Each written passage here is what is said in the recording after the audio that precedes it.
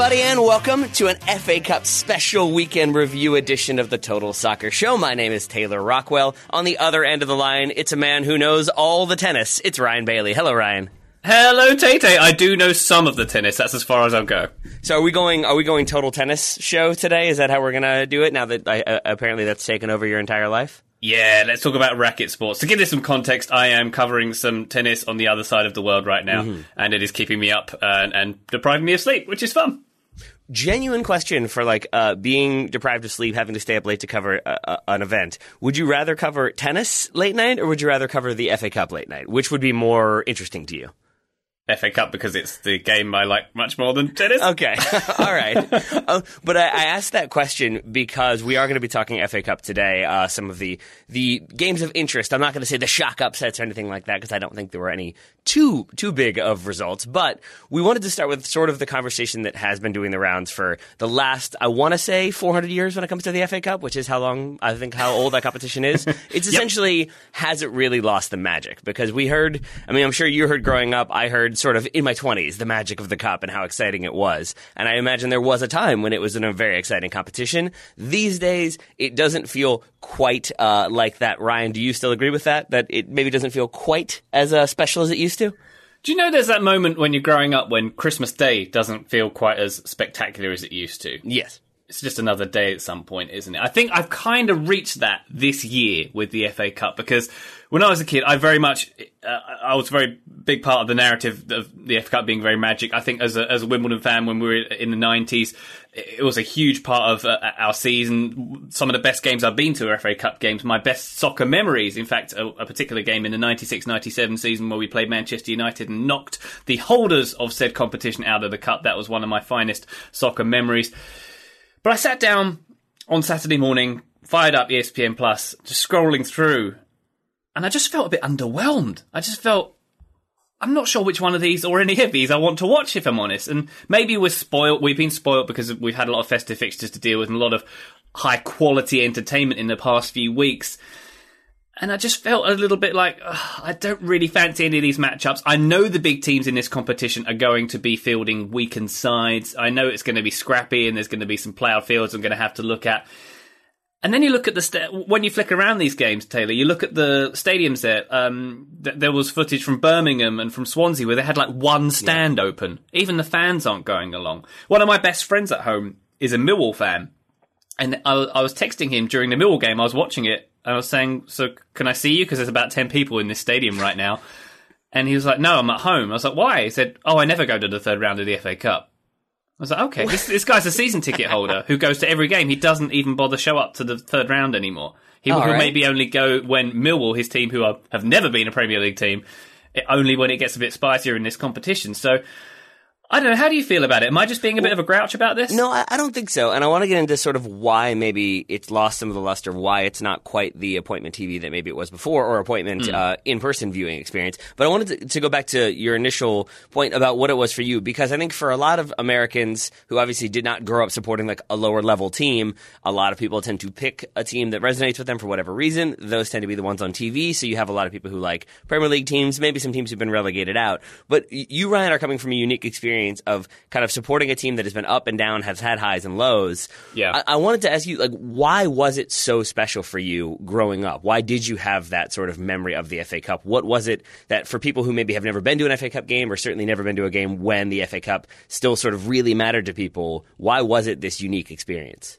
I think for a team like Wimbledon, who I support, we've always had an underdog mentality, and I think when you get lower league teams who come up against big teams in this competition, that's what it is. It's the underdog. There's no bigger thrill like the game I mentioned, knocking the holders of the FA Cup out of the FA Cup when you're a tiny team like Wimbledon.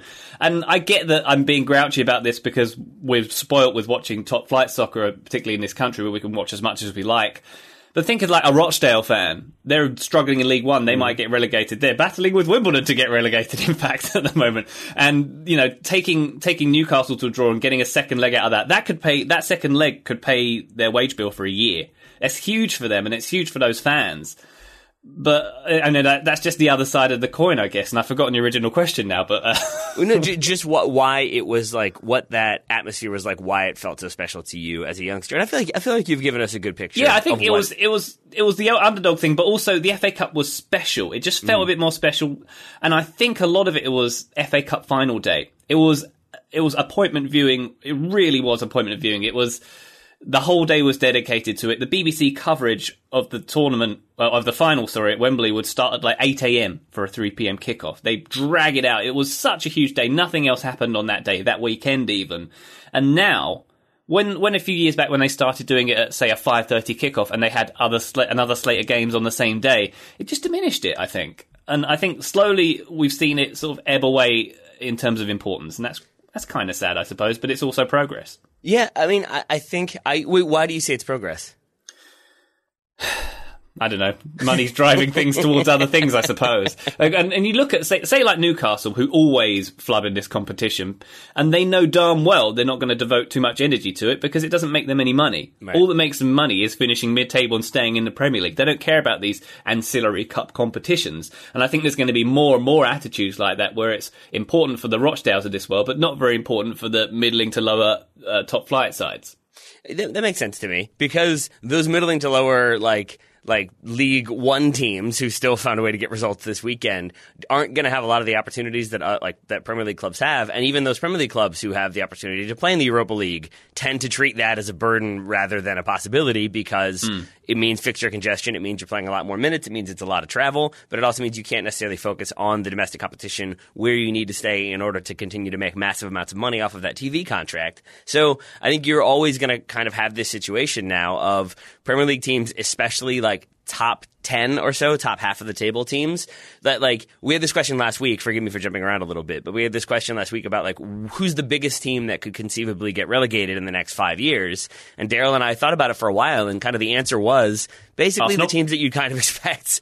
I mean, because even Arsenal, though, like, they could have a terrible season, but you bring in a new manager, you get a little bit of a bounce, you kind of do some basic stuff, you're going to have a deep enough squad to make your way through to at least finishing top half. And so I think you look at the FA Cup, and these teams are kind of in that same position of we can play kind of younger kids who will maybe get the job done, and if they don't, they don't. We hopefully avoid a replay. But if they do, then that's great, and we're kind of bringing more young players through. But I think you're going to have those kind of top half teams don't need to play their best teams, and they can still do okay. But simultaneously, if they're not playing their best teams, then you're not going to have that sort of, we knocked Manchester United out of this cup competition. It means so much to us, and that statement in of itself is sort of a bygone era. But like, we knocked out Man City. Maybe that doesn't matter as much if you're a top half championship team and you're playing Man City's reserves. Same goes for Liverpool. So I think as long as you have the bigger clubs definitely publicly, obviously devaluing it by not playing their strongest 11s, and I understand why they won't, it automatically has that feel of like, okay, so this is not quite as important. Still certainly more important than the League Cup, but definitely not as much as it used to seem. Yeah, definitely not. And I think you can even trace that death knell of the FA Cup for the bigger teams back to 20 years ago, back to Manchester United. Remember that season after they won the treble where they decided not to enter the FA Cup because they wanted to do the Club World Cup instead, which I think you can probably do both, but they decided that was their approach. And I think ever since then, there's always been this inkling that it's not as important a competition. And you mentioned there about replays, and that's something that's going to come up because we've got a few replays coming up, and with Wolves, Man United as well. I think neither side needs a replay out of that. Look at Wolves in particular. They've already got a Europa League campaign to deal with, and it's just they haven't got the the deepest squad in the league. So to compete in the league and to have that competition and another an extra fixture on the schedule is not great. So I suggest there may be some changes coming to this competition if it is to survive as a top class competition. Yeah, I think we had some people asking about that on Twitter, and I think Daryl was pointing out there was once like a 6 replay festivity where they just kept having to go back and forth. I can't imagine that really is going to be a thing that people ever want to have. Well, they used to replay the final as well, didn't they? Exactly. Yeah. And so they have a final on a weekday at Hillsborough. It's a bit underwhelming. Wow. Yeah, so I feel like maybe we'll move towards like just a direct penalty shootout at some point in order to like get these games down. Maybe that's just what the FA Cup should be. It should just be automatic shootouts, and that's how you advance. And then nobody gets fatigued. You can put your best takers in. I think I've solved this, Ryan. Oh, what if we just didn't play the competition at all, or any soccer, and we all just got on with our lives and did something else? Okay, that's a possibility. That's That a could possibility. Now you may have, maybe you've wandered into the cynical take era. I'm talking us out of the job here as well, to be fair. Well, let's stick with that Wolves Man United game for a moment, because it was, even for me, a Man United fan, going back and watching, I told Daryl this, I somehow thought it was on Sunday afternoon, so I was all ready, and then the game had already happened, so that was confusing for me.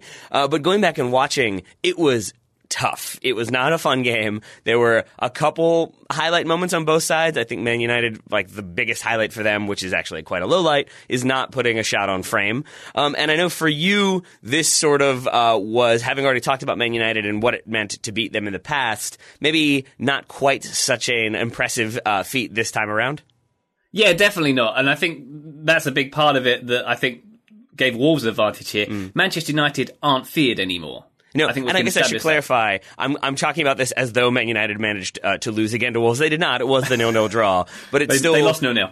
It's still exactly because they have the replay and because it was a kind of underwhelming performance against a team that have been a bogey team for them. But yeah, it still sort of did not seem like, okay, teams are sort of fearing this club anymore. Yeah, definitely not. And by the way, the only thing I can think of worse than watching this game live as I did is watching it on replay as you did. So I feel bad for you there. I thought that the soccer gods were punishing us for having to sit through this one. That maybe has affected my mood and the opening gambit of this podcast as well, to be fair. But United were terrible. I think I saw a stat saying that it's the first time since 2015 they haven't had a shot on target in a domestic game. Obviously, an inexperienced front line here and a lot of inexperience throughout the team as well. Harry Maguire, he has some experience, but doesn't seem to be using it terribly well Not so much. in recent games.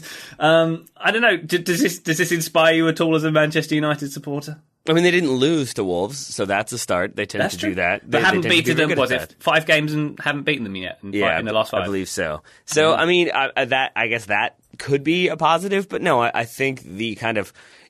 I'll go on the personal Man United rant for a moment and just say that, like, this season has been a lot of, like, one step forward and maybe, like, 1 to 1.5 steps back. And so every time it feels like there's progress being made, you have games like this in which there's not a lot of cohesion in the attack. There don't seem to be new ideas. There don't seem to be sort of second, third, fourth plans for when the game is sort of potentially there or potentially needs to be seen out. It just was kind of representative of the way things have been under Solskjaer, but under a lot of different managers for Manchester United the past few years. So yeah, I'm not surprised to see the team that look like a more cohesive, organized unit with a plan. No, they don't win. This would be Wolves. But I think for sort of a game in which Nuno definitely seemed to have that vibe of like, yeah, I mean, it's exciting to play Man United and it's the FA Cup, but also we got to focus on other things. I think he probably wanted to avoid the replay too, but kind of having that mentality and being able to have that mentality, I guess a club like Manchester United is a sign of where things are, both for Wolves and for United. Yeah, I think it's a frustrating thing about this game as well, is because I don't think we can learn an awful lot from it. Because Wolves made 4 changes, United made 7. It doesn't feel like this fits in the form book. It's not Wolves Man United canon. This game, frankly. Right. I'm fine with that. We can have it stricken from the record. There will be other games that I think people will not want to have removed from the record. One of those would be the Merseyside Derby FA Cup tie, which went to Liverpool. Liverpool with a 1-0 win over Everton. And I think we've both got some thumbs for this game, as we intermittently do. But I think the kind of resounding narrative of children versus men and children winning is pretty accurate here. Yeah, Bill Shankly, the famous Bill Shankly said, this city has 2 great teams, Liverpool and Liverpool reserves. And nowhere was this more clear than in this matchup, with a lot of kids obviously coming out for Liverpool in this one, and Everton still having a pretty much a full-strength team on offer. The stat here, Liverpool's starting lineup costs £43 million, Everton's £222 million. And this isn't a dig on Everton as much as it is a credit to Jurgen Klopp, who gets a massive, massive thumbs up for this, because the fact that he can inspire more chemistry in this team than Carlo Ancelotti can get out of a full-strength Everton team. And this is a Carlo Ancelotti who's had a lot of success against Liverpool with Napoli in recent years. That says a lot about Jurgen Klopp. And I've got a quote here from Dion Dublin, formerly Manchester United striker Dion Dublin, who compared Jurgen Klopp to Sir Alex Ferguson. And he says, by that I mean that he's running the club from top to bottom. He's making sure the academy football's being played the same as the first team. When they come through, they know their jobs and they know where to be, who to listen to. And I think that's important because that speaks to how Jurgen Klopp can take a team like this and get such a good result, despite a lot of them being youth players and having less chemistry than his normal starting 11.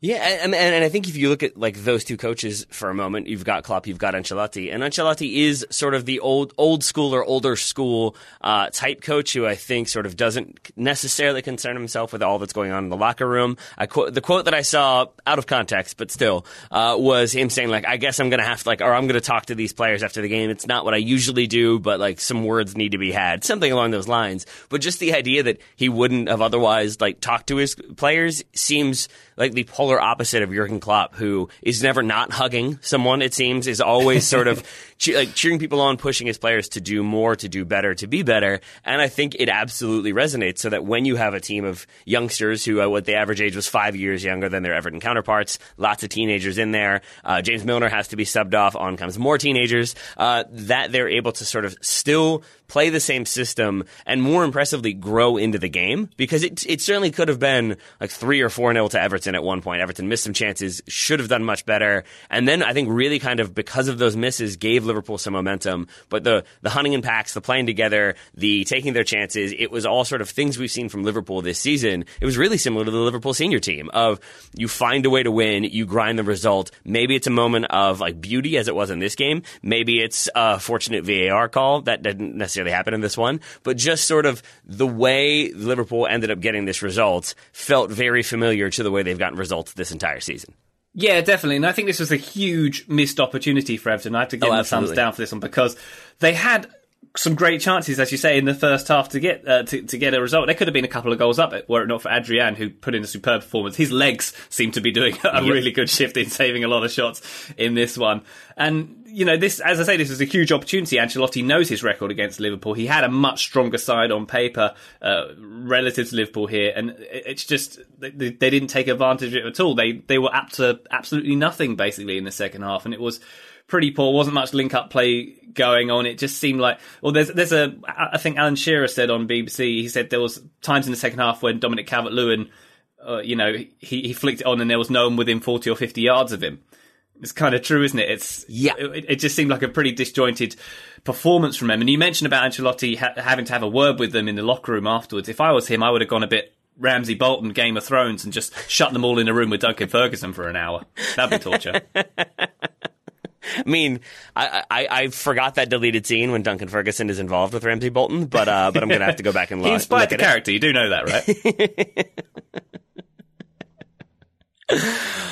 That's a way to go. And maybe that is what Everton require, because it does seem like this club are still in a sort of lackluster, lack of motivation period, and more than anything, don't seem to have that confidence to really back themselves to, when things don't quite go their way, to find a way to get a goal, to find a way to make something happen, to be able to kind of pull themselves back in.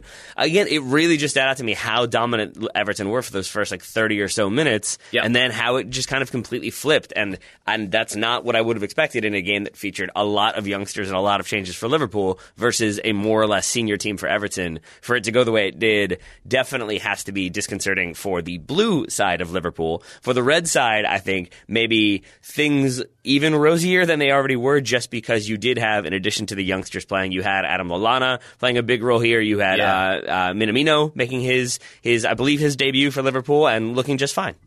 Yeah, he was good. He had 22 passes attempted, 18 completed, 17 passes in the opposition half. He had a shot, and I think he had that header that he nearly connected with as well.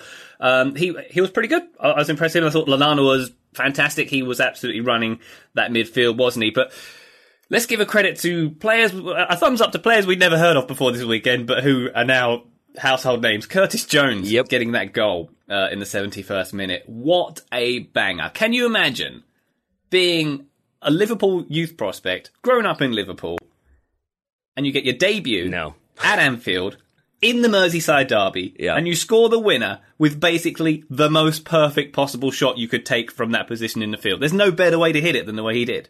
No, there's not. What a time. And it's worth noting, like, the way he's calling for it, the way he's gesturing, the way he shapes to shoot. He knows what he's doing the whole time. So maybe it is a thing that he'd practiced in his mind so many times that he just saw that moment and lived it expertly. But no, I cannot imagine. I mean, I can imagine because, yes, that was like the daydream of scoring the game-winning goal. Somehow there was always like as the clock expired. I don't know how that would always work in my fantasy. This one, not quite that way. But just the goal itself, the way it tings off the underside of the bar, the way he hits it from distance and gets the bend on it, it is a phenomenal goal. And now you just have to hope that he kind of continues to do that if you're a Liverpool fan, as opposed to sort of those one-hit wonders, that goal that then maybe we don't hear anything from him for like 4 more years until he's like on loan at Tranmere or playing for Tranmere or something like that. So let's hope that doesn't happen with Curtis Jones.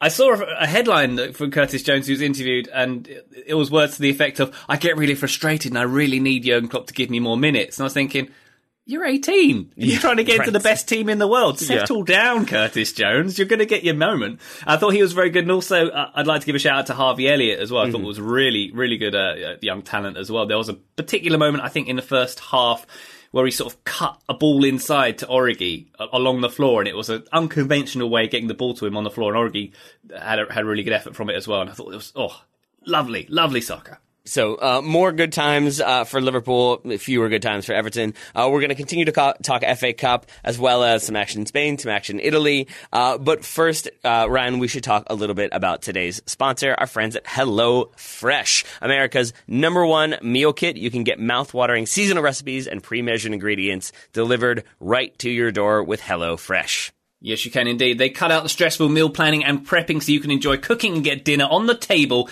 in just 30 minutes or even 20 minutes with their quick recipe options. You a 20-minute guy or a 30-minute guy, Taylor? How do you feel?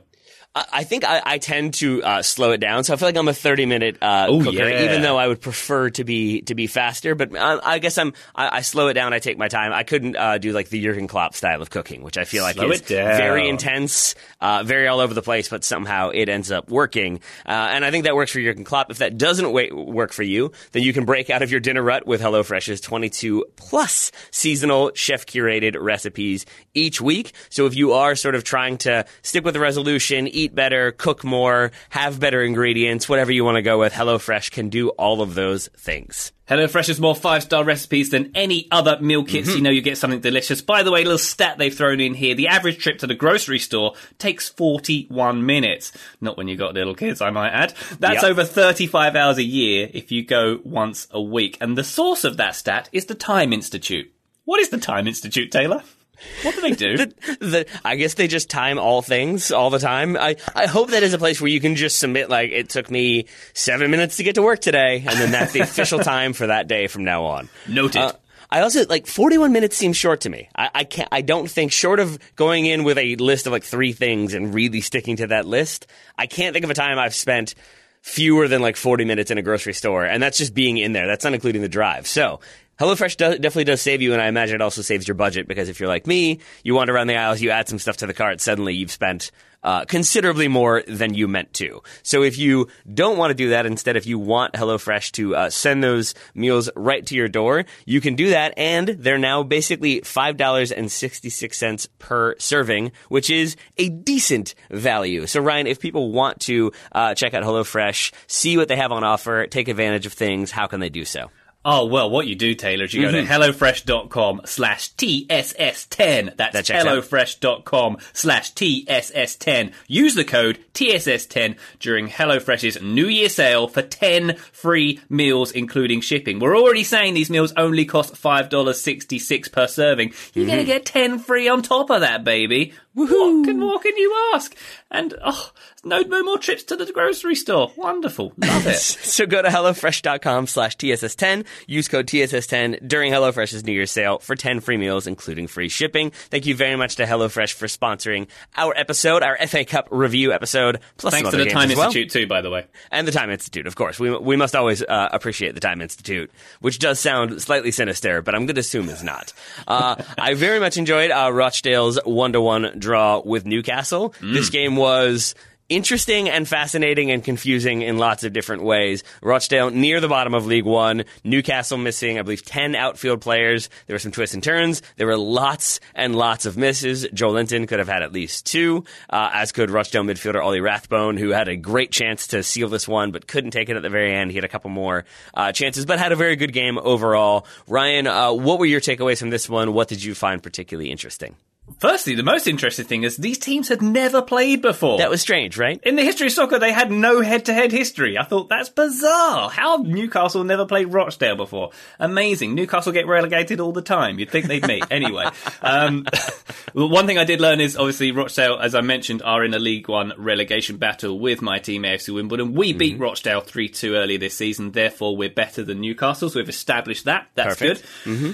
I'm not sure Joe Linton will get into the Wimbledon side at the moment. Oh, my goodness. He did not have a good game, did he? No. At a time when, Christian Atsu came in, destroyed the Rochdale defense, forced a substitution inside the first 30 minutes, I believe, because his defender was getting absolutely shredded. He looked very dominant. Miguel Almiron scores again, I believe, subs off with injury, so there are concerns there. Newcastle already having lots of injury issues, but Almiron able to get a goal, able to continue to play well. Joe Linton looked the way Joe Linton has looked this season, and I don't really understand what is happening or why. Maybe it is just the lack of form, and once you don't have form, you don't have confidence. Once you don't have confidence, you're never going to take your chances particularly cleanly. But as I said, he could have had at least 3 goals in this one, or 2, maybe 3 goals in this one. 3. Instead, nothing.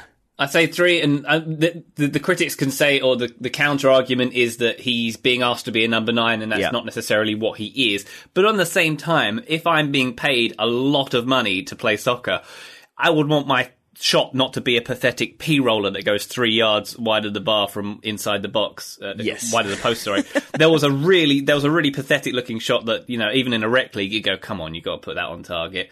There was sort of that, he had this sort of really soft shot on the turn. It's like he just doesn't hit the ball very hard. Yeah. That's what I've noticed about him. Yeah, which is to your point, yes, if you're playing a player out of position, if they're fundamentally not sure what's being after them or how to do it, it's going to lead to some confusion. But that he's had as much time as he's had, as many games as he's had, and still cannot find a way to really get things going. It makes me, I really was watching this game thinking, is he just bad? Is this one of those situations when a player just hit the right form, got this move, and then suddenly it fell off? Or is he one who maybe just the system with Newcastle doesn't fit him? I don't have an answer for you, but I don't really understand why things have gone the way they have for him. Yeah, it's very odd, isn't it? And let's give some credit to Aaron Wilbraham, by the way. Rochdale, they put in a great performance here. They had loads of good chances. You say they nearly wrapped it up with a winner at the end. But Aaron Wilbraham is 40 years old. He is. As we've established there. He is only 5 years older than Sean and 5 years younger than Sean and Matty Longstaff's dad. Wow. Oh, that's ridiculous and amazing. That was amazing. He scores the equalizer. I do love that the assist comes from Luke Matheson, who's 16 years old, I believe has been with Rochdale his entire career. But for him, 16-year-old to kind of play in a great ball for a 40-year-old to finish. And Matheson did look very, very good. I thought he was really impressive in this game. Wilbraham taking his chance, doing well there. But the assist from Matheson had me thinking, that might be a player that we see get a move sometime in the next year or so to a maybe slightly larger club. Yeah, 56-year-old combined goal there from assist and scoring. That averages out. Yeah, that does. Okay. All right, yeah, that does average out. What are your expectations for the replay of this one? Because it is, as I said, Newcastle. I think Almiron subs out with injury, Muto as well. So their current injury list, I think, is now at 12 outfield players, maybe 12 players total. How do you think they deal with this return leg, especially given that with the injuries they have, I also feel like there's a chance that they could be in a bit of a relegation scrap fairly soon. Do you think we see kind of more of the same from them, of a combination reserve squad and Premier League team? Do you think we see a dominant team because they want to get some sort of momentum going, or is it going to be entirely experimental? All logic dictates that Newcastle should win this at home against Rochdale, doesn't it? Yep. I think, as I touched on at the top of the show, Rochdale can treat this as a payday. They'll get half the gate receipts from St James's Park. That's going to be huge for them. Yep. As I say, that will easily pay their wage bill for the year. Provided all the stands are open, yes.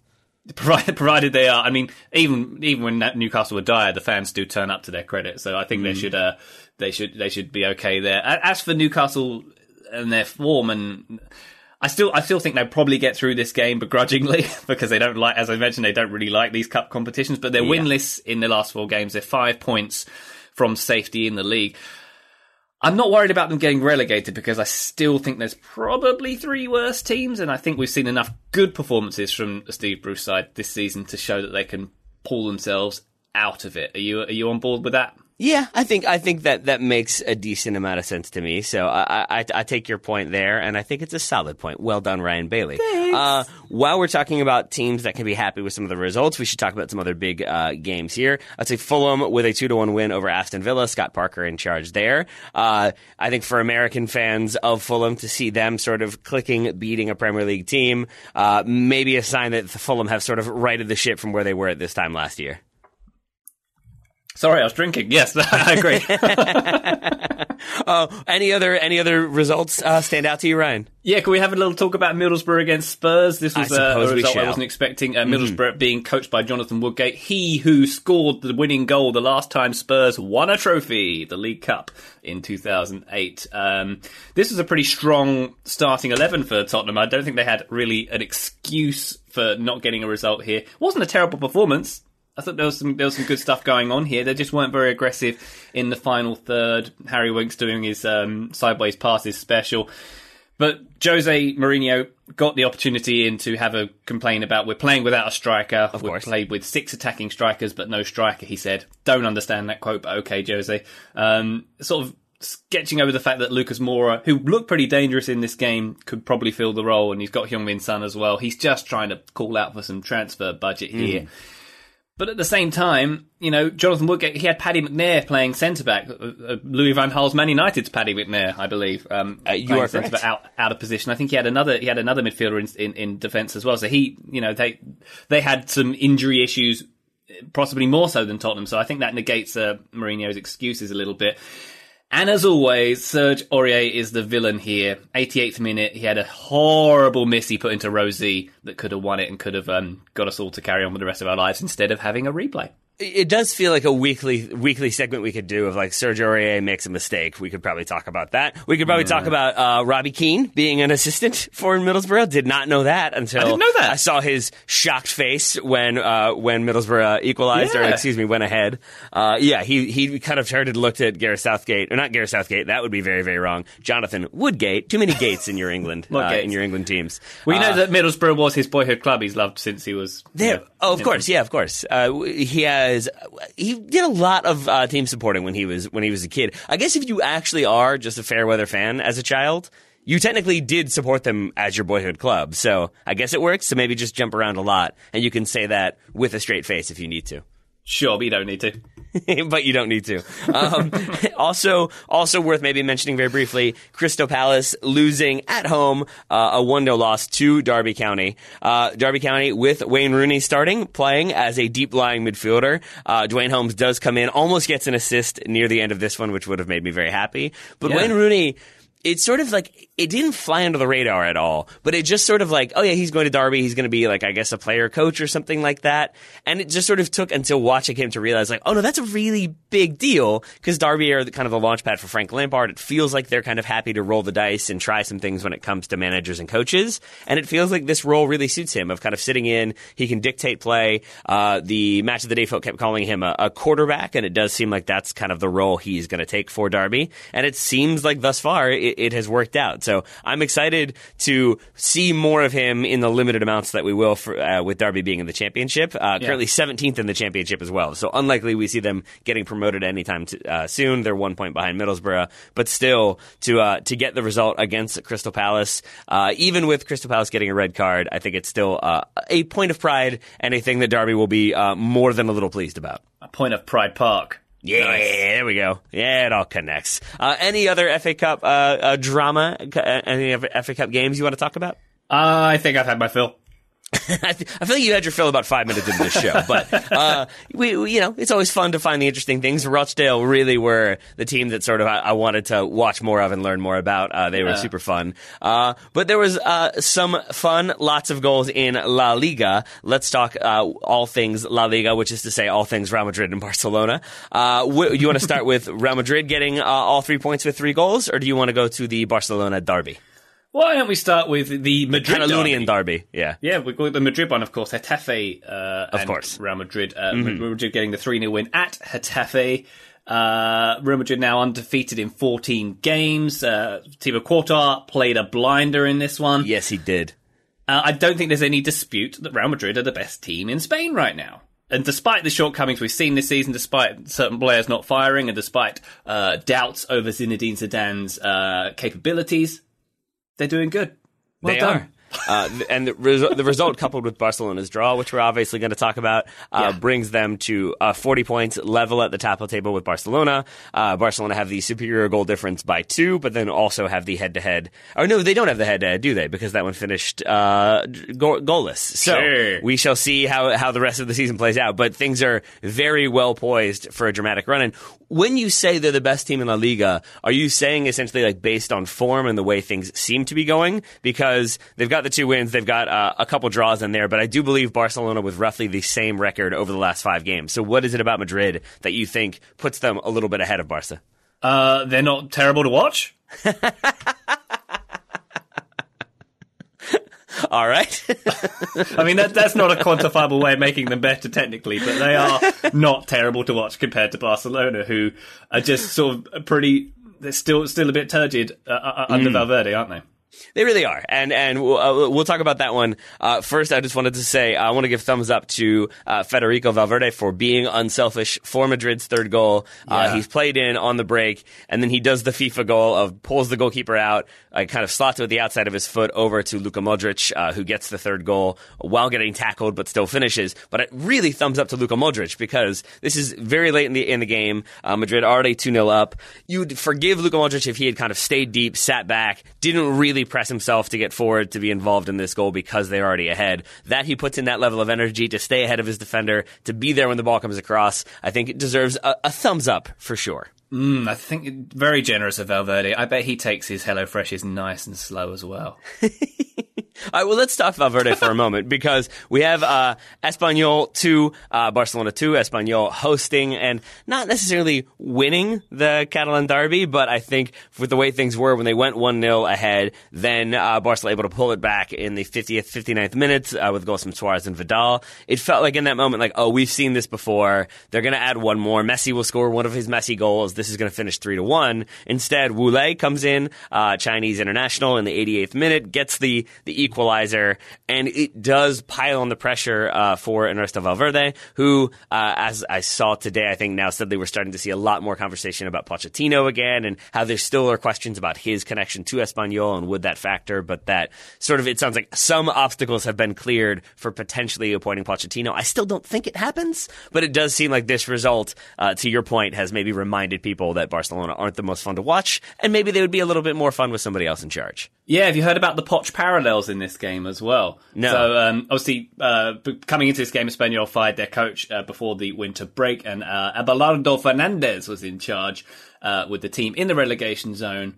And when Pochettino was at Espanyol, when he faced Barcelona in the 2008-09 season, they were also in the relegation zone, and they also got a draw.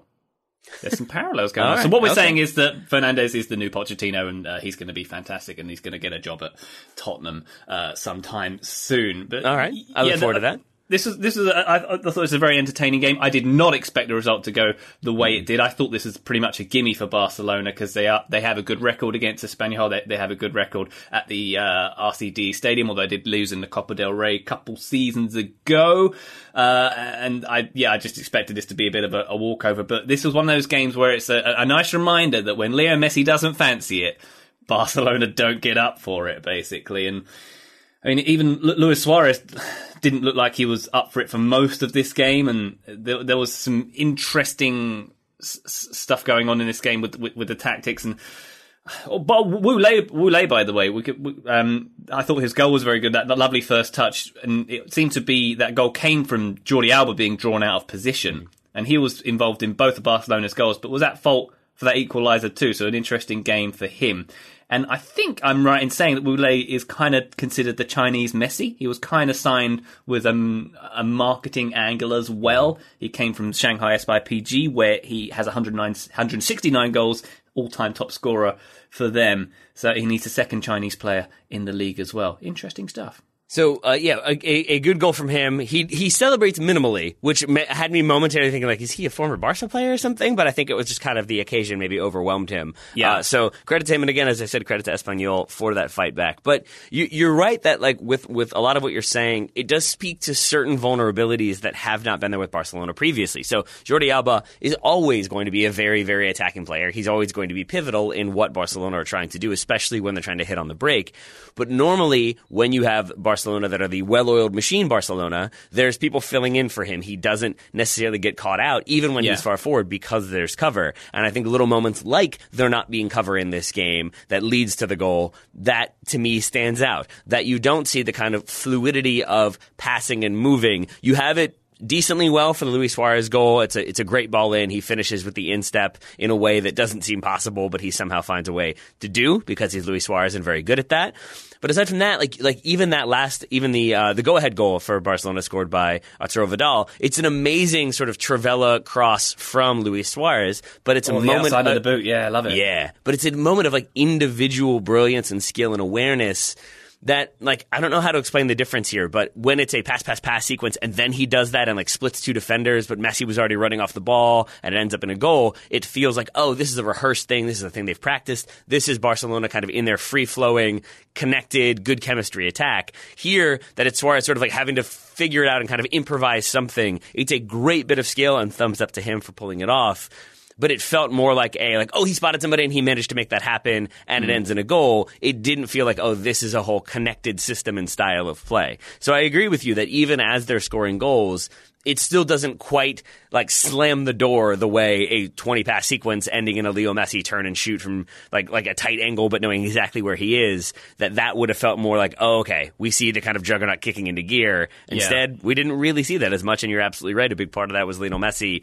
Like, I think one of his best chances was a header, and like, yes, he can score with his head, but that's not what you think of when it comes to what you don't want Leo Messi doing if you're an opposition team. I think you're more than happy to settle for him getting some headed chances as opposed to him dribbling in the box. Yeah, he just plain didn't look that bothered in this game, I think. And I'll expand a little bit on what I said about Suarez as well, because he's one of those players where, particularly in this instance, if you only watch the highlights, if you watch 3 minutes, he looks amazing. And he does all his little touches like that cross and stuff.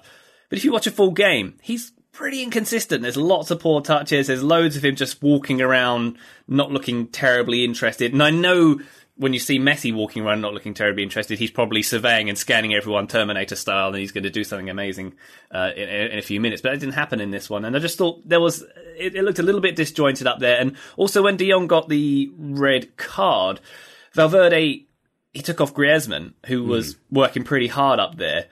Would another manager have had the stones to take off a Suarez or a Messi? So you've got your hardest working forward still on the field, do a 4-4-1, and you still got someone who'll track back, because Messi and Suarez aren't tracking back, which is something you kind of might need when you're a man down. Yeah. And they paid the price because they conceded an equaliser. Oh, yeah, I should have mentioned that. Thank you for that. Frankie de Jong getting his second yellow for a professional foul. He knew it was coming. As soon as he did it, you could see him sort of be like, oh, that's going to be a problem. And it was a silly one as well. Yes, it was. But, man, it's really interesting. You're totally right about Suarez. And I think a big thing is that his game is sort of built on margins. Not that he is marginal, but it's built on sort of knowing exactly where he needs to be, or like he'll stand 5 yards offside knowing exactly how much the defense is going to drop when the ball is played in. And I think he gambles a little bit. And I think if you have a team that are sort of know, like, okay, so Luis is going to be doing this run at this time, I know when to play it, and they play him in at the exact right moment, it really works, and it suddenly puts him in acres of space. I do think that first goal is a little bit of that. It's a sign that it's still there. It's just when it's a little bit slowed down, maybe that midfielder takes a touch or two, they're not playing it in first time or second time or even third time, then suddenly, instead of being perfectly onside, he's a yard offside when the ball comes to him, or he's already made the run and now he's kind of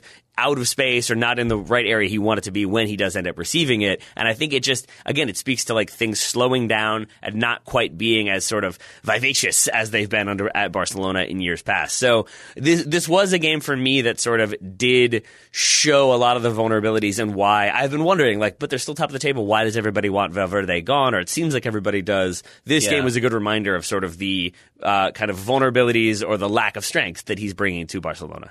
It is amazing to complain so much about a team who are top of the league, isn't it? But it's just how it is. That's our level of expectation of this side. It's a tough life. It's a tough life Barcelona fans have. We should mention one more game, not exactly impactful from a scoreline standpoint. Milan with a 0-0 draw against Sampdoria. Not the result that either team would have been looking for, given that Milan are currently 12th, Sampdoria 16th. Milan 22 points right now. They are at 13 points outside of the Champions League spots. I doubt they're going to really have that as a realistic goal of closing that gap. But if you've got Zlatan Ibrahimovic in your team, maybe you can. He did not get a goal in this one. Ryan, what have you made of Zlatan's return to Milan? It seems to be very popular. My friend Daniele Matar, who's an AP reporter in Milan, said the roar was deafening when he was brought on in this game against Samp, so he's getting a good reception. He also, a couple of days ago, played in a friendly at the Milanella, I think at the training ground, against Rodense, who are, I think that's how you say it, you have a to local say it just team. like that, in fact. Yeah. I think that's exactly right. And Milan won that friendly 9-0. Zlatan played the first half of that, got a goal and an assist. I watched it. It was exactly what you'd expect from a training ground kind of game. And his goal was a tap-in, and he had a nice assist. And it'll be interesting to see if he can have an impact here. It's obviously a move that a club that he savours and a club that he wants to play for again. And I think he could get a goal or two. What do I know? That said, when it comes to like clubs that Zlatan cares for and has a deep connection to, it doesn't always necessarily work out that well. Let's talk for a moment about the Zlatan statue, shall we? Yeah, well, let's hope that Zlatan doesn't buy any shares in Inter Milan, because he could get a similar reception in Italy as he has done in his native Sweden. His statue has been vandalized several times. It's had its nose broken off. It's had things put on it. The worst damage has come now. It's been broken down. It's snapped at the shin. No footballer needs that kind of injury, but it's lying down sideways right now. It's a sad sight to see, and this is just because Zlatan bought shares in a rival club to the team that got him his start. Malmo. I think it was Hammarby. I can't remember, but basically the story that, as I understand it, for people who have maybe missed it, is the Swedish FA wanted to erect a statue of Zlatan. I think initially there was talk that they would put it like in the national stadium or whatever their national stadium would be. Instead, it ended up being put in front of the Malmo stadium where Zlatan first played, and I think that was received very well. Malmo fans were excited about that. That coincided, I think, with around the time that he was thinking, there was talk that maybe he was going to go back to Malmo to finish out his career. So all things very rosy and happy. Then he invests in Hammarby. I think he talks about how he wants to make them the biggest club in Sweden or something like that. That certainly does not go over well with Molde, who are now have his statue there while he's talking about how great this other team are. And that is where sort of the animosity comes from, that it's a statue the Swedish FA put in Molde Stadium. It was not the Molde ownership making that decision. And then he goes and backs another team. That is at least somewhat to blame, / mostly to blame for a lot of the vandalism and it eventually being torn down a la a dictator, which is sort of odd. It's sort of odd to see Zlatan in that way. It did have shades of the dictator statue being pulled down, didn't it? Which is sad. What gets me is, Swedish people, between all the drinking coffee, drinking hard spirits, and being fabulously good looking, where do they get time for all this vandalism? I mean, maybe that's just it. Maybe because their system is such as it is that they have the time to be able to pull down dictator Zlatan statues. Dictator Zlatan. That's his new name on this show. There was a government subsidy that allowed them to do it, I'm pretty sure. It's statue. I can't even do fake Swedish enough to be able to come up with a fake word for pulling down a statue all in one go. Yeah. Well, I'm having an IKEA kitchen fitted right now, so I'll go and get some Swedish words for you and I'll come back to you. I appreciate that. Good luck with your 7 spare parts that are going to drive you crazy for the rest of time. Thank you. Thank you very much. And I will actually say, I want you to be able to focus on your kitchen and your kitchen install. So, Ryan, unless you have anything else to talk about, I suppose we could call it a day. Yeah, maybe. I'm just wondering, the magic of the FA Cup. I saw some magic in the air in my kitchen, but it might just be an asbestos dust floating around my house. I'm not sure. All right, well, maybe that's affected my mood today. If Ryan is not with us next week, then we know that's exactly what it was, but hopefully he will be. But until then, Ryan, thank you very much for taking the time to talk FA Cup and Spain and a little Zlatan with me today. Always a pleasure, never a chore.